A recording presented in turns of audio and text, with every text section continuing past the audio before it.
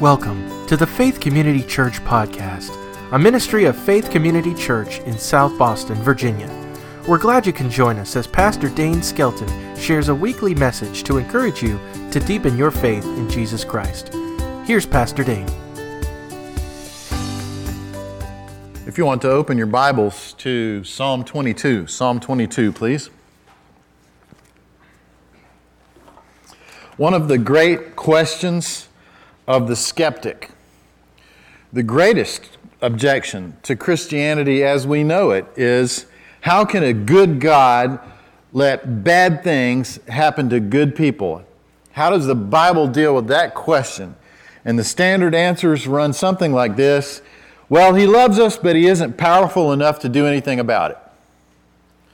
Or, He's powerful enough to do something about it, but He really doesn't love us. He's just aloof and far away, and He wound the world up, the whole universe up like a clock and set it running, and He's backed off and just standing there watching things. He doesn't really care. Or third, as the atheist likes to say, guys, He's just not there. He's just not there. But when we look at Psalm 22, and when we look at what that psalm actually predicted, we see an explanation that goes far beyond anything the atheist or the agnostic could ever imagine.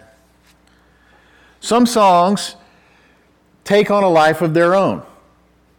They become the standards, not just of a generation, but a whole culture. They're woven into the fabric of what it means to be an American or an Armenian or a Japanese or Jewish or German or Georgian.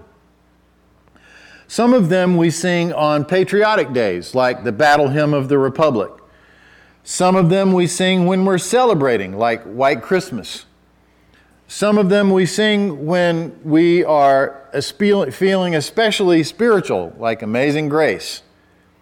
But one song that is almost always, or I've always experienced it at most funerals, is Psalm 23.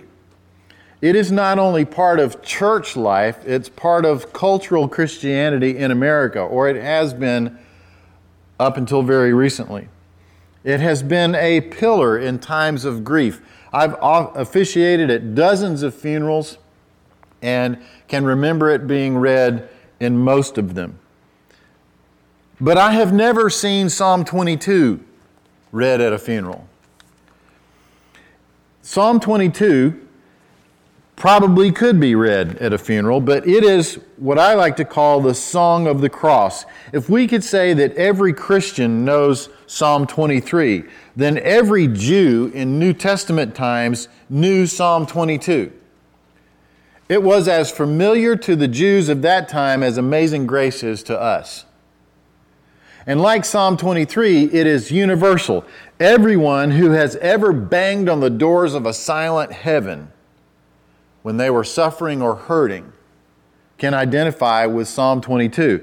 Everyone who has suffered injustice or brutality or derision or ridicule can identify with Psalm 22. But it is also uniquely, prophetically, the song of the Savior, the song of Jesus, the song of the cross. Everybody knew the song in New Testament times, but none of them knew how powerfully prophetic that psalm was. David penned this psalm 1,000 years before Christ. Now think about that.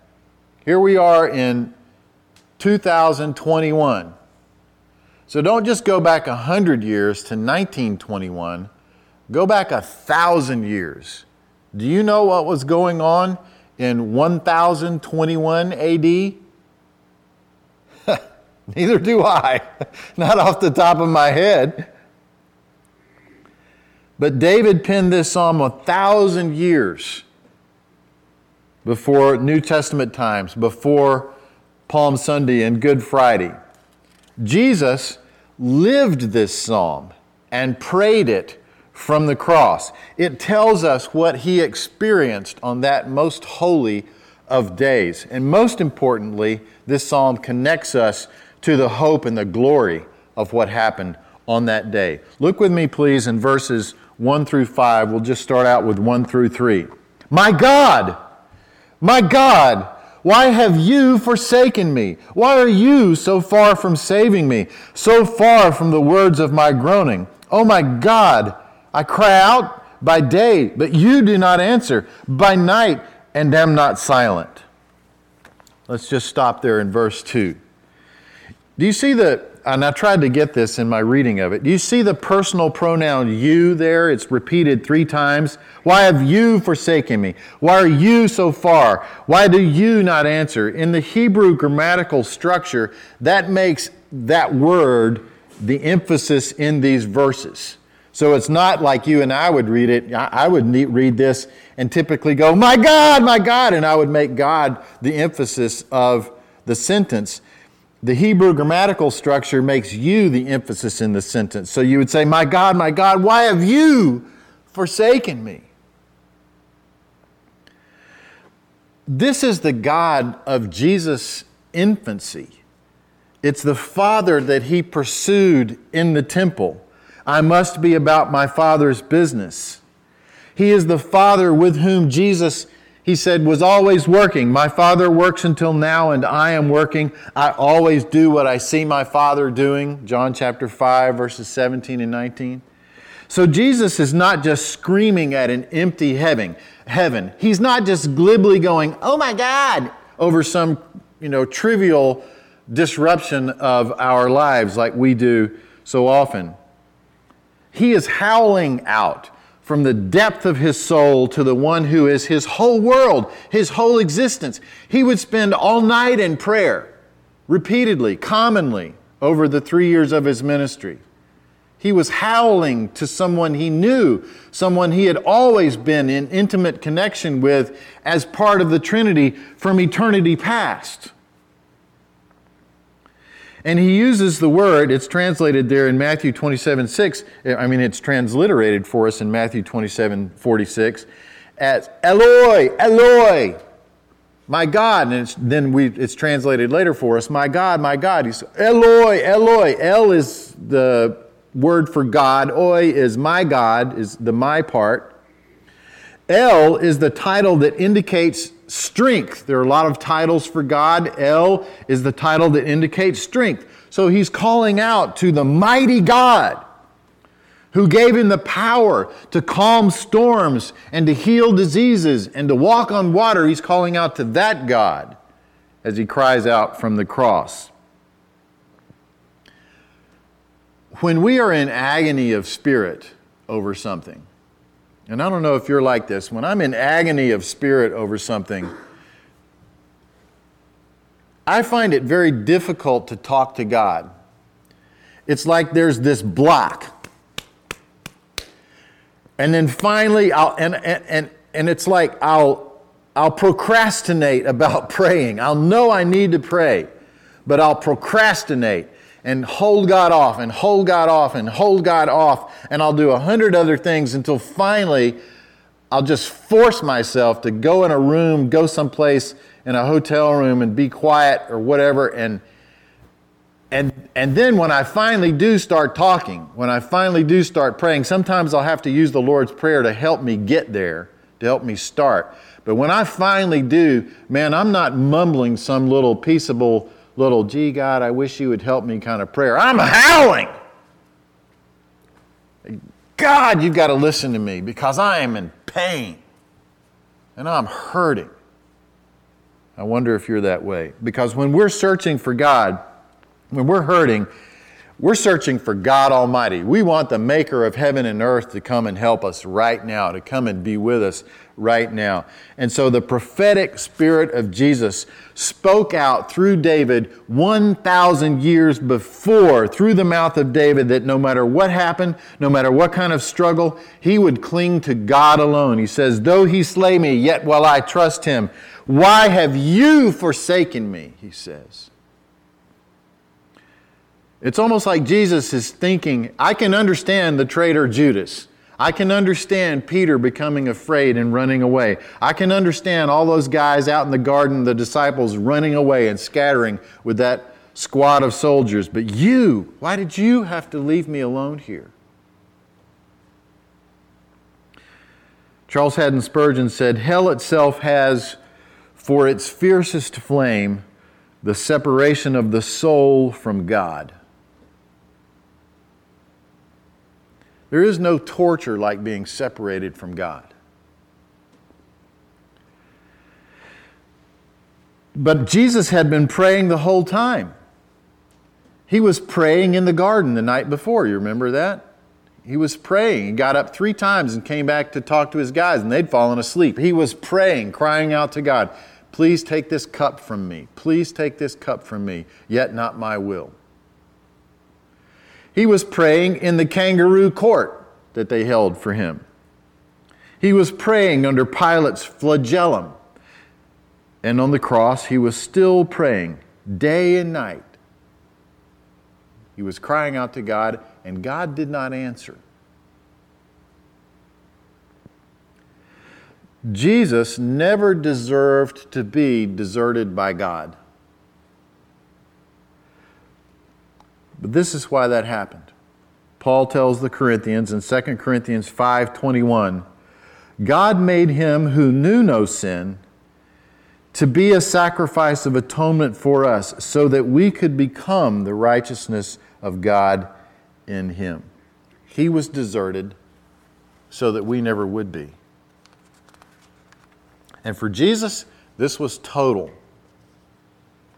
The flesh was ripped from his back. The crown of thorns was bashed into his brow. The clothes were stripped from his body. The nails were driven into his hand. The cross had been lifted up and dropped down into its hole. And in all that time, the sure and powerful presence of God that he had known from his infancy was absent. He was well and truly forsaken. And so we ask, how could God leave him this way? This is what the psalmist sang in the prophetic spirit of Jesus in Psalm 22. This is what Jesus said on the day that it all took place. So I just want to pause here and make some practical application for us. Because you can hear the passion that I feel about this, and you can read this and you can see the passion in this psalm, the heartache and the cry of it. But some of us are, I think, afraid that God cannot handle our emotions, or somehow God is ashamed of our emotions. God doesn't expect us to express emotions, and that's just wrong. And this psalm tells us that it's wrong.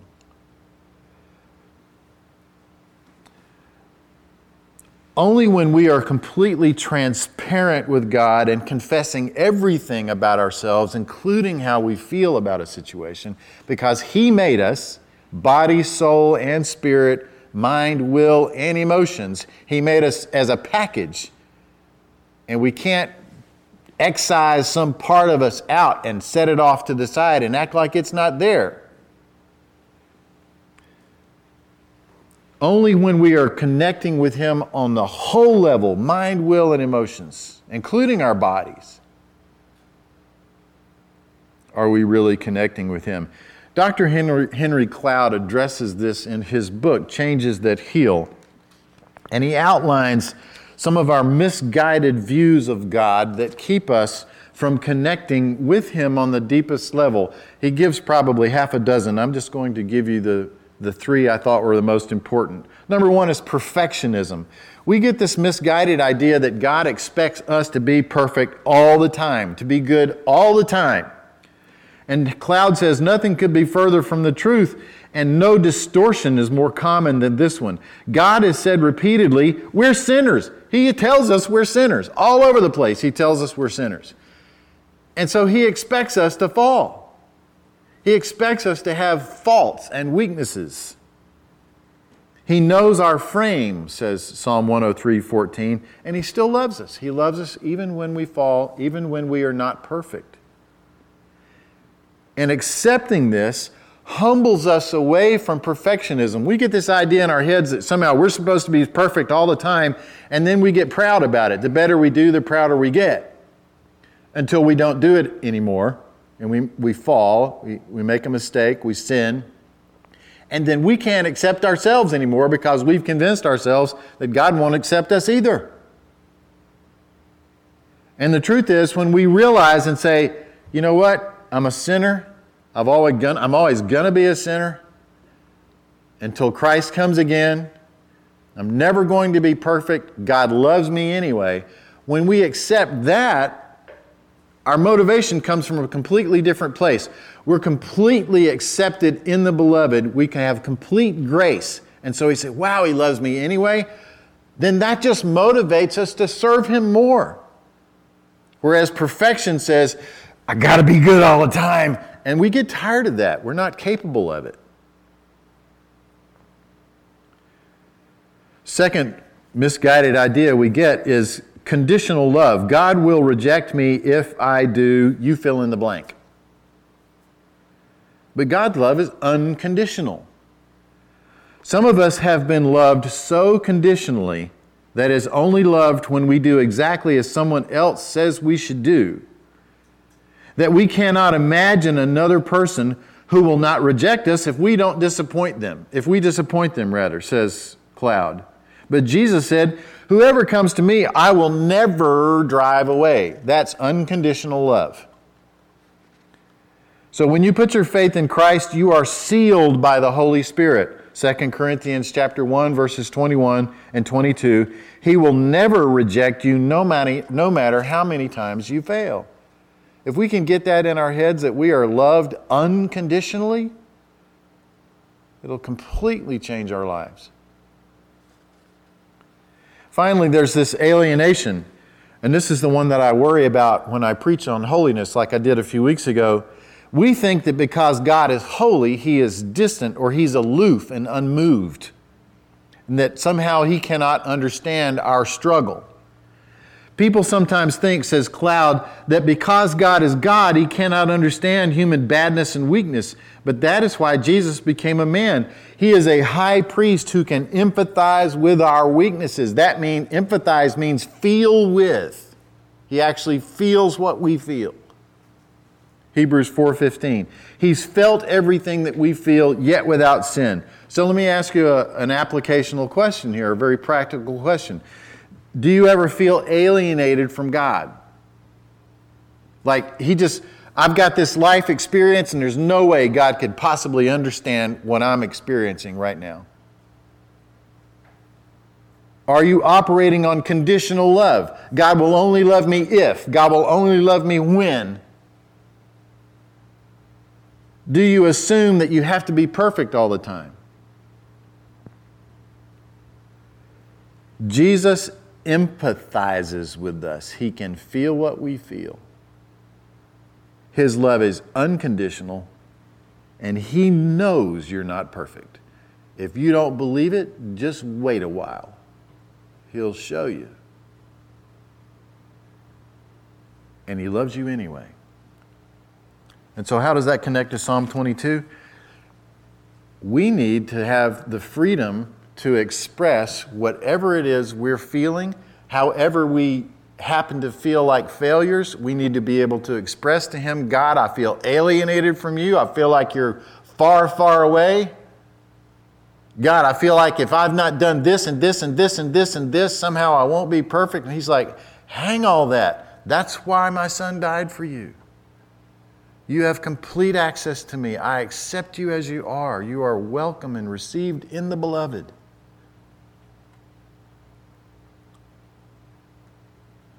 So, Jesus is transparent about the agony of feeling abandoned. My point is, we can be transparent about whatever we're going through. That's a very positive and powerful thing. Here's what He doesn't do, what He never did. He does not question God's character. He appeals to it. See, sometimes when people who don't really know God well experience bad things, and then they'll say, why is God doing this to me?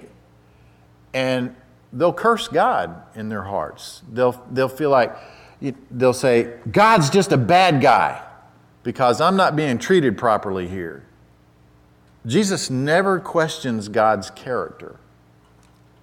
In fact, he appeals to God's character as part of his prayer. Verse 3.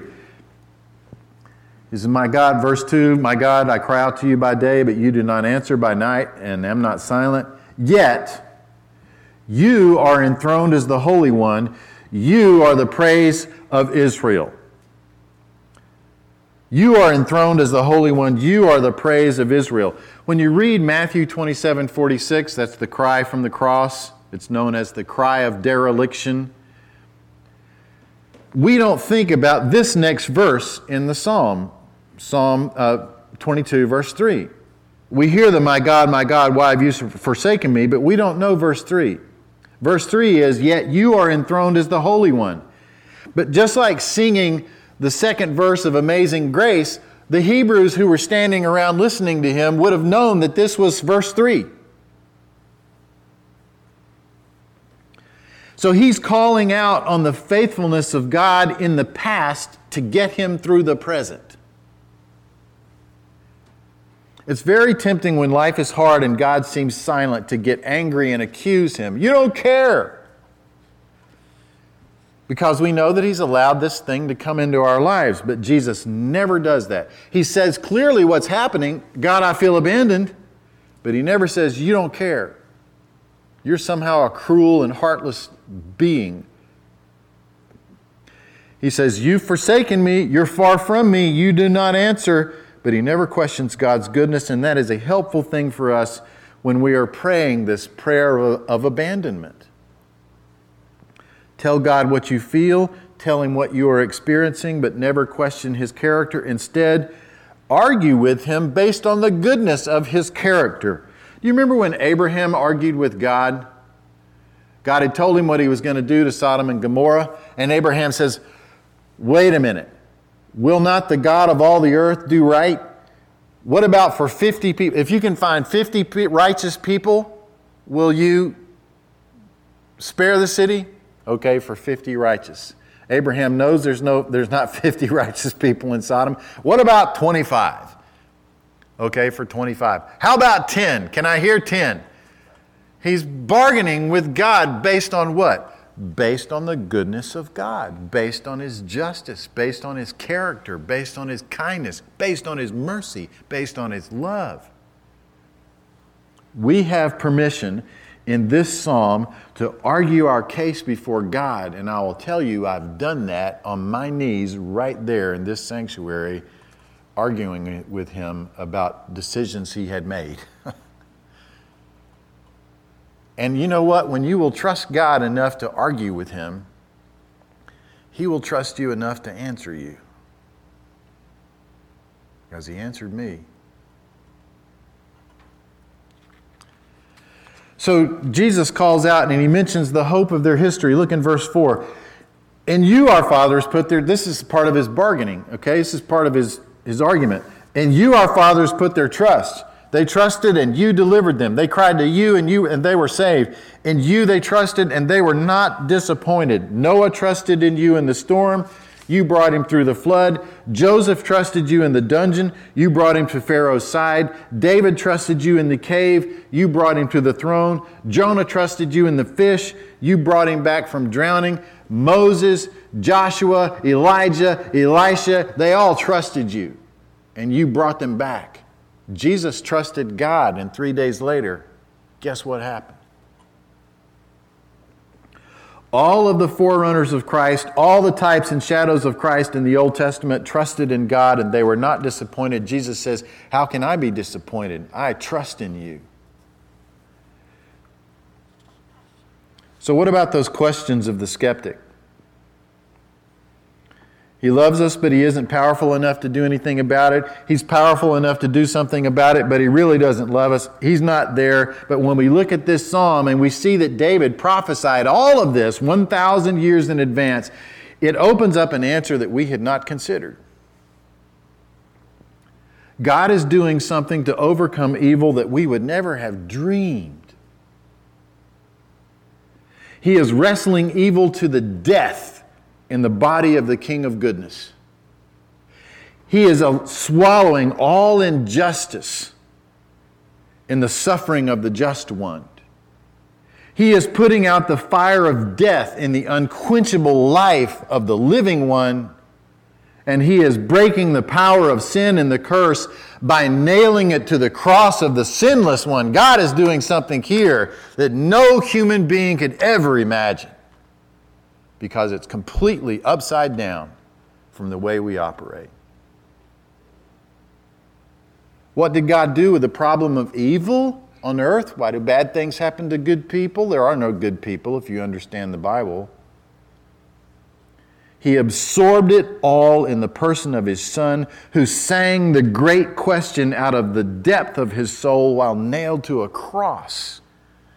He suffered with us and for us so that we could be set free from the power of sin and death and hell.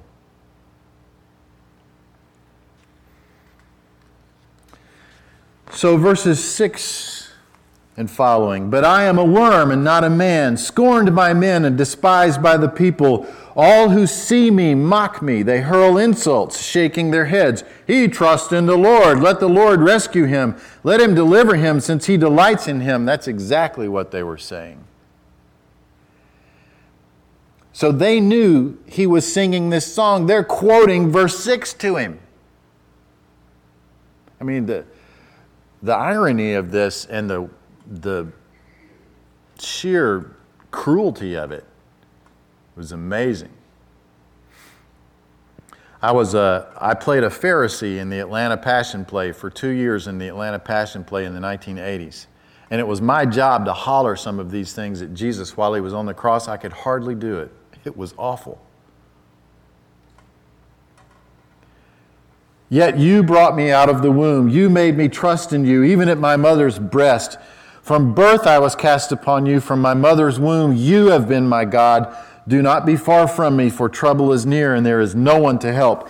Many bulls surround me. Strong bulls of Bashan encircle me. Roaring lions tearing their prey open their mouths wide against me. I am poured out like water, and all my bones are out of joint. My heart is turned to wax. It is melted away within me. My strength is dried up like a potsherd, and my tongue sticks to the roof of my mouth. You lay me in the dust of death. Dogs have surrounded me. A band of evil men has encircled me. They have pierced my hands and my feet. I can count all my bones. People stare and gloat over me. They divide my garments among them and cast lots for my clothing. Jesus experienced the words of David 1,000 years later. This is not just poetic pathos. This is one of the greatest prophecies ever uttered.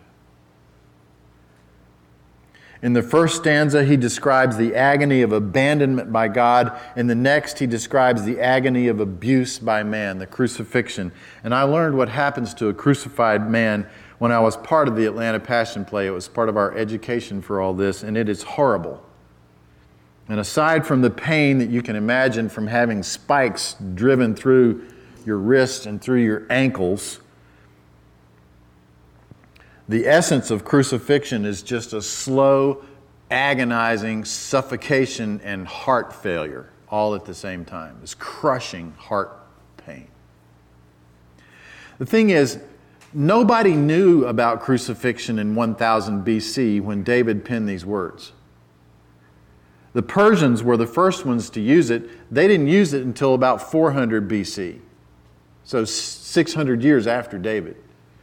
Alexander the Great adopted it from them. Then the Romans, as they did everything else, became lethally efficient at it. But David had never seen a crucifixion, but he writes about it as if he had experienced one.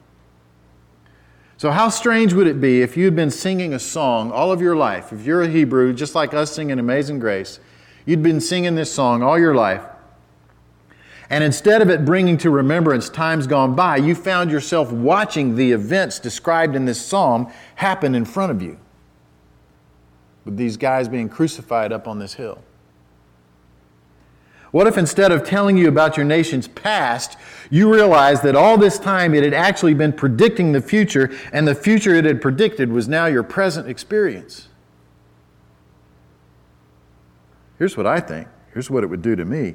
I would think that in spite of everything that had gone wrong, in spite of all the things you could not know, and all the mysteries you could not unravel, and all the missing pieces of the puzzle of your life, you would know without a shadow of a doubt that there was a God who loved you, that He had a plan for you, that He included you, that He was working to save you, and He had reached out from 1,000 years in the past to say, I am here.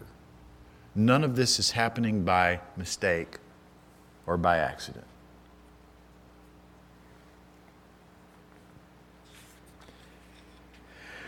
There's one last thing that this psalm points to, that if Jesus was really praying it in his head, as I believe he was, explains what motivated him that day, and it's Hebrews 12, verse 2. Let us fix our eyes on Jesus, the author and perfecter of our faith. So He gave us our faith and He perfected it. Who for the joy set before Him endured the cross, scorning its shame, and sat down at the right hand of the throne of God. So He goes from the agony of crucifixion to the ecstasy of accomplishment. Jesus is accomplishing something here. He said just before He died, it is finished. He's accomplishing something. This is no accident. This is not the bad guys winning. This is God turning the whole world upside down on purpose. The prophetic spirit of Jesus said something through David, and the flesh and blood Jesus saw something from the cross that motivated the whole event, that gave Him the courage to drink the cup that God had given Him. Look closely at verses 27 and 28 of Psalm 22.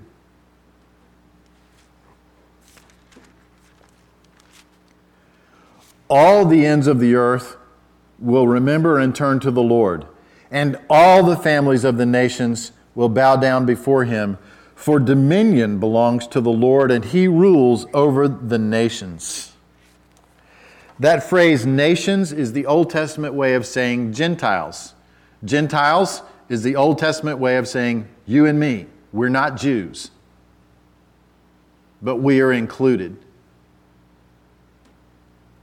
The psalmist is saying, and Jesus is fixing His eyes on this idea, on the other side of this suffering, at the end of my course, all, it just repeats right there through the psalm. All my people will rejoice. The high and the low, the rich and the poor will sit down at the table of the King and be filled. The whole world will turn to the Lord. Every tribe, every tongue, every nation will bow down to Him and rejoice in what He has done. Look in verses 30 through 31. 29 through 31. All the rich of the earth will feast and worship. All who go down to the dust will kneel before Him. Those who cannot keep themselves alive. So the living and the dead will come back to worship Him. Posterity will serve Him. Future generations will be told about the Lord. They will proclaim His righteousness to a people yet unborn, for He has done it. It is finished. So Jesus was not a helpless victim. He was the Son of David, the Son of God, running a course that had been laid out for Him from the beginning of time and prophesied 1,000 years before He was born.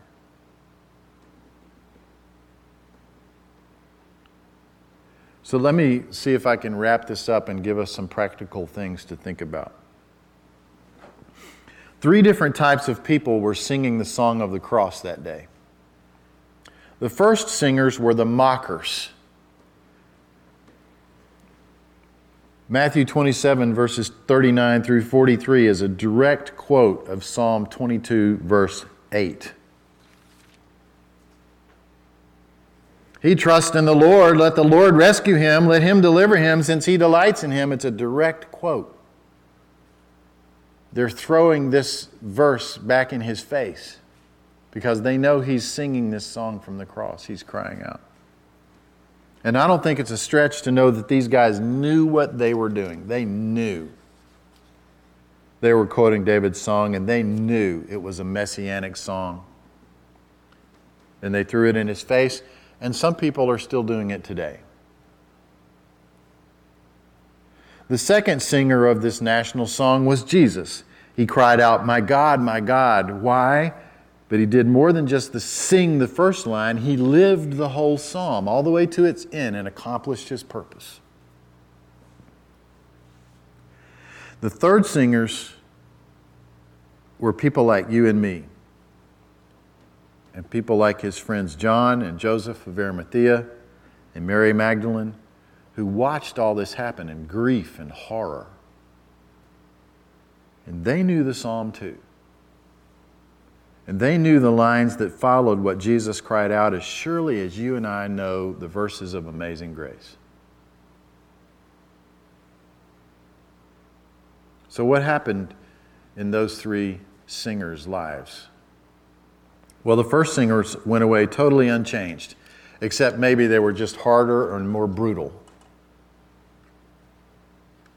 and cynical, and they never knew the joy of being able to get to the end of that song. The whole thing was just a big joke to those guys. The whole thing still is just a big joke to a lot of people today. The second singer conquered evil that day and sang the song to its very end. And the third group is still singing.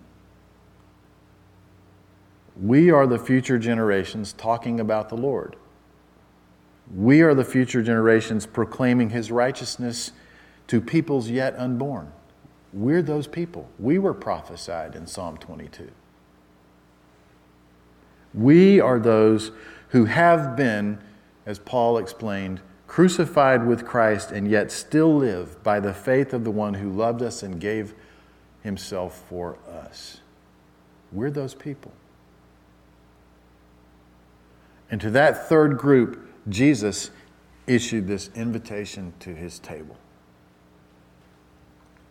And so I want to pray and joyfully share this bread and this cup with you today. Let's bow. Thank you, Lord Jesus. Thank you so much for loving us all the way to the death and beyond.